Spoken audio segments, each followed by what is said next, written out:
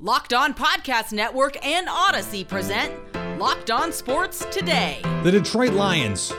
Wait, they're favored this week? Phoenix Suns owner Robert Sarver will not be at the arena this year. And how the Yankees make the playoffs won't matter if they do what they've done in their recent playoff appearances. I'm Peter Bukowski, starting your day with the can't-miss stories and biggest debates in sports. You're Locked On Sports Today. Searching all major sports. Found. Let's start with the biggest story. In week 2 of the 2022 NFL season, the Detroit Lions are doing something they have not done in a year and a half. They are going into a game where they are the betting favorites. Our friends at BetOnline have installed them as a scant 1-point favorite against the Washington Commanders. Joining me now from Locked On Lions, Matt Derry. And Matt, this is unfamiliar territory to Detroit. They're favored after a loss, albeit in a game that they fought hard in and came out strong against the Eagles. What does it feel like to be a favorite? Pete, I expect you at the parade tomorrow down on Woodward Avenue. This is huge news, but not surprising. The Hard Knocks hype. Lions with a nice fight against a superior team in Philadelphia. So some momentum, especially. I think the Lions' run game, Washington's defense giving up over 100 yards against the Jags last week on the ground, and that's not DeAndre Swift. So I think that people feel like in an up-down situation here, Washington can't be 2-0, and the Lions can't be 0-2. So that's probably what Vegas is thinking. It's also the case that Detroit played a team that everyone thinks is pretty good, potentially really good, and Washington just barely beat a Jaguars team that as recently as like 4 months ago was a total mess. So I think we can see where the betting markets are coming from on this one. If we're going to actually be serious and break down the game a little bit, where do you think the Lions could have an advantage in this game? Because they're a sneaky team to make it in the playoffs. Some people think that they could be a wild card kind of team, and you got to get these kinds of wins when you're the favorite. No question about it. You got, Pete, back-to-back home games against conference opponents that you know a little bit. And I think the Lions are going to be able to run the football. DeAndre Swift and the Lions offense ran for 181 yards this past Sunday against pretty good Philadelphia front, Fletcher Cox, Brandon Graham and company. Mm-hmm. Now no Chase Young for Washington. The second round pick, the kid's name escapes me. He's out. So D tackle. So you've got some opportunities here to run the football against this Washington team. You're at home. The crowd was pumped up last Sunday and they played okay. I mean, they weren't horrible. The defense has got to be better. Here's Wentz off a 4-touchdown game. There's no way he can do that again, right? So I think all odds kind of pushing the Lions' favor to be 1-1 and the Commanders to be 1-1. But again, this is where last year under Dan Campbell, the Lions couldn't finish.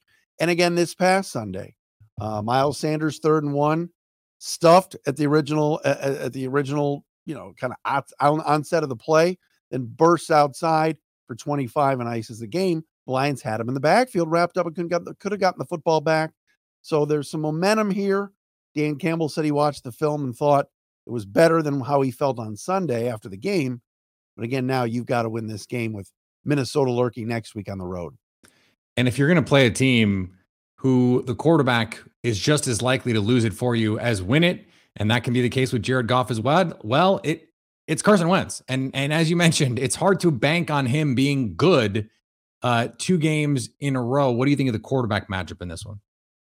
This ought to be interesting because, like you said, I don't think anybody's in DC is doing a dance yet over Wentz. He had a really good first game, but we remember, if you go by the adage, you're only good as your last game. We remember his last game before that, where he cost the Colts the season.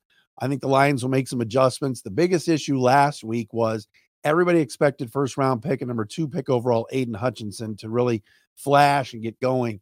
And that RPO action with Jalen Hurts just killed him.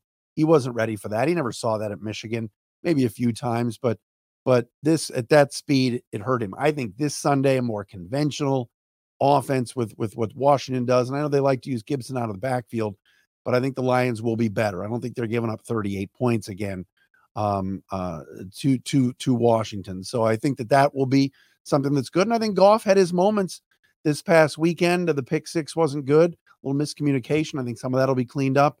And watch TJ Hawkinson. I think he'll have a better game than he had in the opener.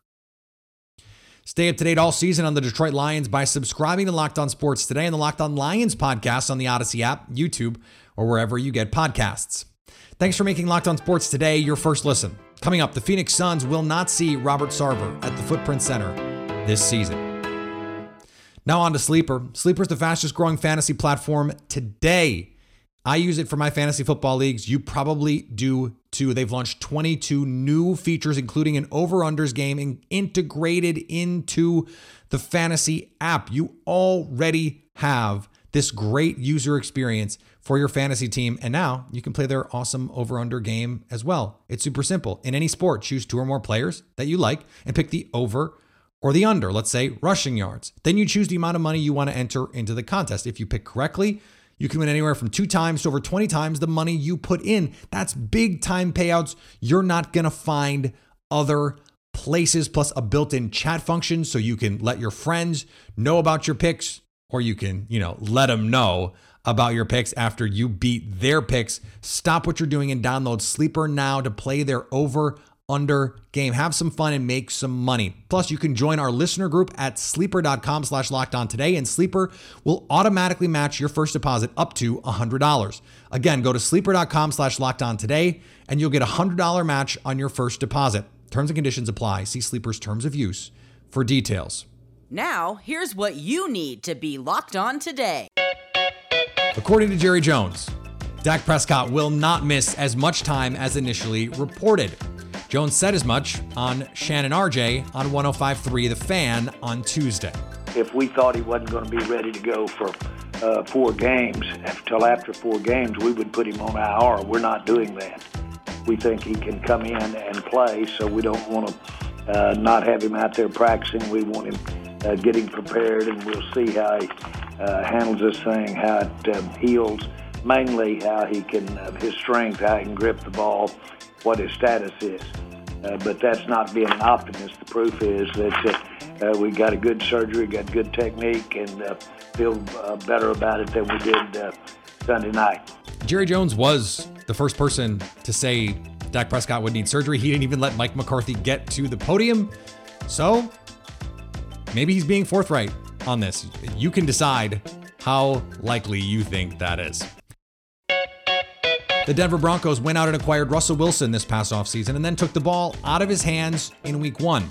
Broncos head coach Nathaniel Hackett now admits if he could go back to that moment, he'd make a different call. Yeah, looking back at it, we definitely should have gone for it.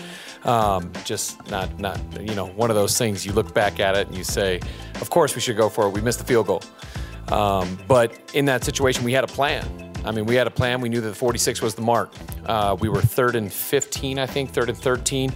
I'm more upset about that play before it, to lose yards. To be able to, getting that there would have definitely been better to be able to call that same play and get extra yards. But he dumps it out to Javonte. Javonte makes a move, goes a lot farther than I think we had anticipated. We were expecting to go for it on 4th down. And then you hit the mark. The mark that we had all set before we started. We said 46 yards. 46-yard line was where we wanted to be, and we got there. So we had to make the decision if we wanted to give it to, Brandon, and we did. And it didn't work. It sucks, but hey, that's part of it. We can put that one firmly in the yeah, no, duh category. Coach Andy Reid blamed the turf in Arizona for injuries to 2 key Kansas City Chiefs players in Sunday's win over the Cardinals. The Chiefs lost cornerback Trent McDuffie with a hamstring injury, and an ankle injury to kicker Harrison Butker forced the Chiefs to use a safety, Justin Reed, to kick 2 extra points and to kick off. Yeah, well, they resodded it, that's a good thing because they practice in there, but it was a little bit loose. That's what happens, sometimes when you resod it, it's loose. And listen, it was part of the Butker injury and McDuffie injury. That's unfortunately that was part of it. Just the turf picked up and so I would tell you that did have something to do with it. If it didn't, I'd tell you that too. So it's not an excuse by any means, but I mean, you all can see it when you watch the tape. The Chiefs placed McDuffie on IR, meaning he will miss at least 4 games, and they signed kicker Matt Amendola to their practice squad. He could be promoted in time for Thursday's game should Butker be deemed out.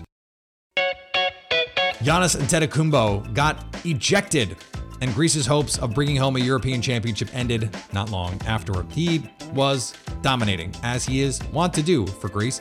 31, 8, and 7 in 30 minutes. My goodness. And he also picked up 2 unsportsmanlike conduct fouls, the last of those leading to his ejection with 4 minutes, 56 seconds left. Greece was down 14 when he committed his second such foul, and Germany maintained full control the rest of the way. Greece made it through the group stage of the tournament undefeated, thanks in large part to Giannis, one of only 2 teams to do that, the other side being Nikola Jokic's Serbia. And on the diamond, Aaron Judge inched closer to Roger Maris by blasting a pair of dingers in the Yankees and Red Sox extra inning tussle. This is Stacey Gotsoulias of Locked On Yankees, and the Yankees beat the Red Sox in 10 innings at Fenway 7-6. It was a crazy game between these 2 teams. Each team hit 3 home runs. Every Red Sox home run put them ahead, and every Yankees home run was a game-tying home run. First Marwin Gonzalez, and then Aaron Judge, twice. He's up to 57 home runs now, and I don't want to jinx him, but it looks like 62 could be within reach.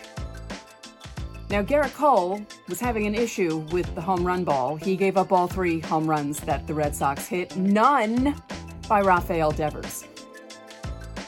You can't predict baseball. In the top of the 10th, Gleyber Torres hit a bases-clearing double, reminiscent of Gary Sanchez's double in the 2017 ALCS against Houston. You know, that rope that went to right center and split the outfielders? It was exactly like that, and it was just what the Yankees needed.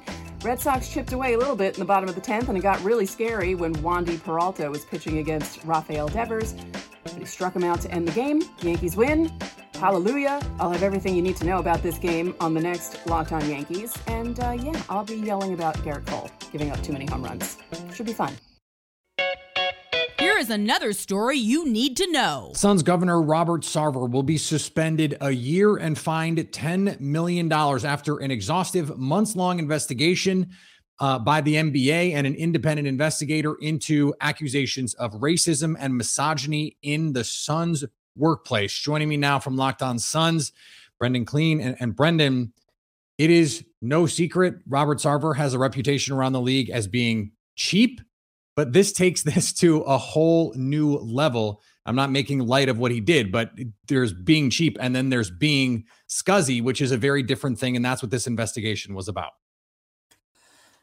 Yeah, if you listen to the reaction back when the ESPN story came out by Baxter Holmes that uncovered a lot of this, that prompted the investigation, everyone from Raja Bell to Amin El-Hassan, Matt Barnes, these people who are now in the media who worked for or players for this organization, no one was surprised. And so today was the culmination of that investigation, but I think the reaction to this was largely the same. Just putting concrete evidence behind what people have known about this guy and the way that he handles himself and this organization for a long time. And obviously some disappointment that more was not done to stop that going forward. This is now something, by the way, going on in Washington, D.C. with Daniel Snyder in the NFL. Donald Sterling lost his team over, and that was on tape. That was one of the big reasons why that ended the way that it did.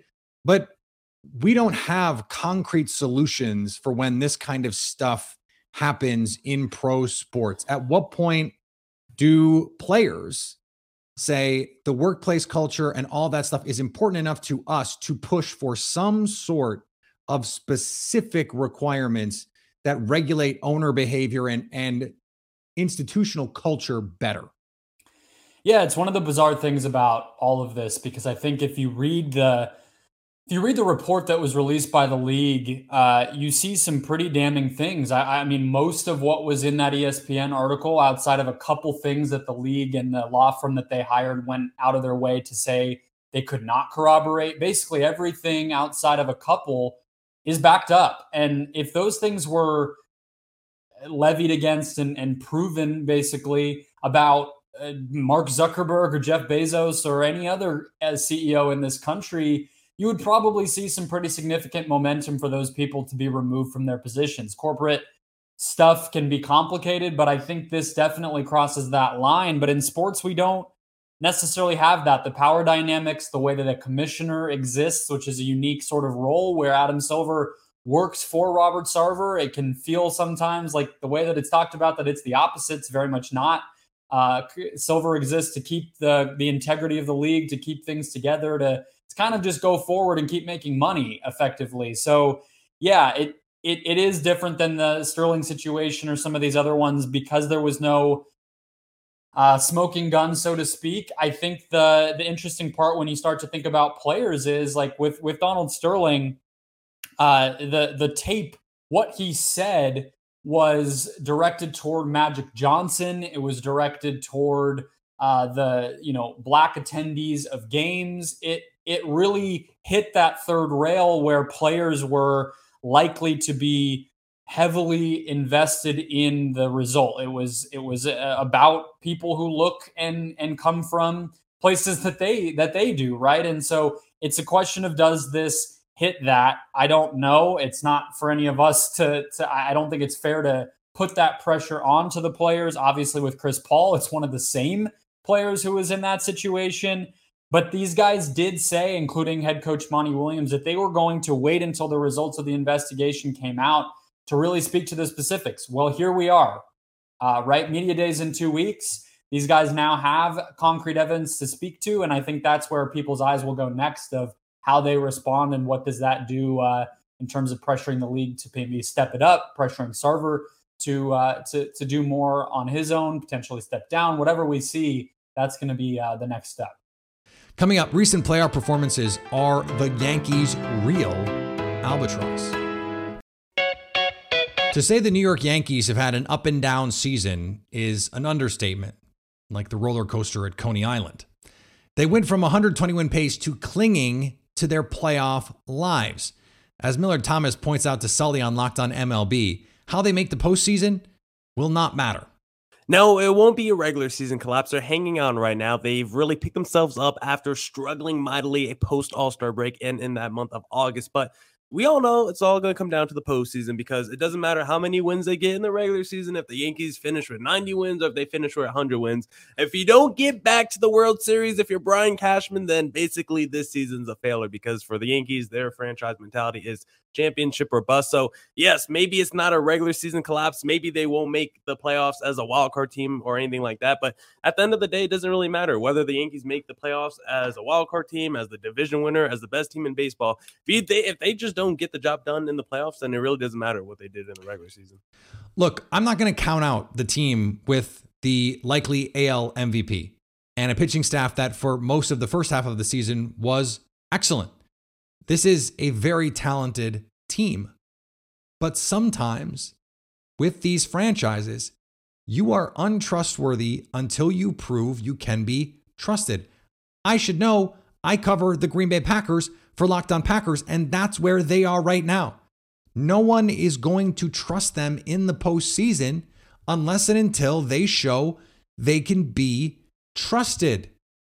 So you have to just go do it. We saw it last year. Having the MVP was not enough. So, Yankees, you want to prove us all wrong? You want to prove you can be trusted? Go win some series in the postseason. And finally, Live Golf is offering up the richest purse sports has ever seen. No, it's not a Birkin bag. In their season-ending team championship, no one's going to get that. The winning foursome will split a $50 million prize. There will be 12 teams competing, with the top 4 receiving a bye to the quarterfinal, with the other 8 competing in the qualifying rounds. The way seeding is determined, you ask? A closest to the pin shootout competition between the 12 team captains. Does this sound like something a country club would do to decide some random event in the middle of the summer? Yes. Does that make it a little cooler? Kind of yes. I have to admit, what Liv has done in some of the formats is interesting.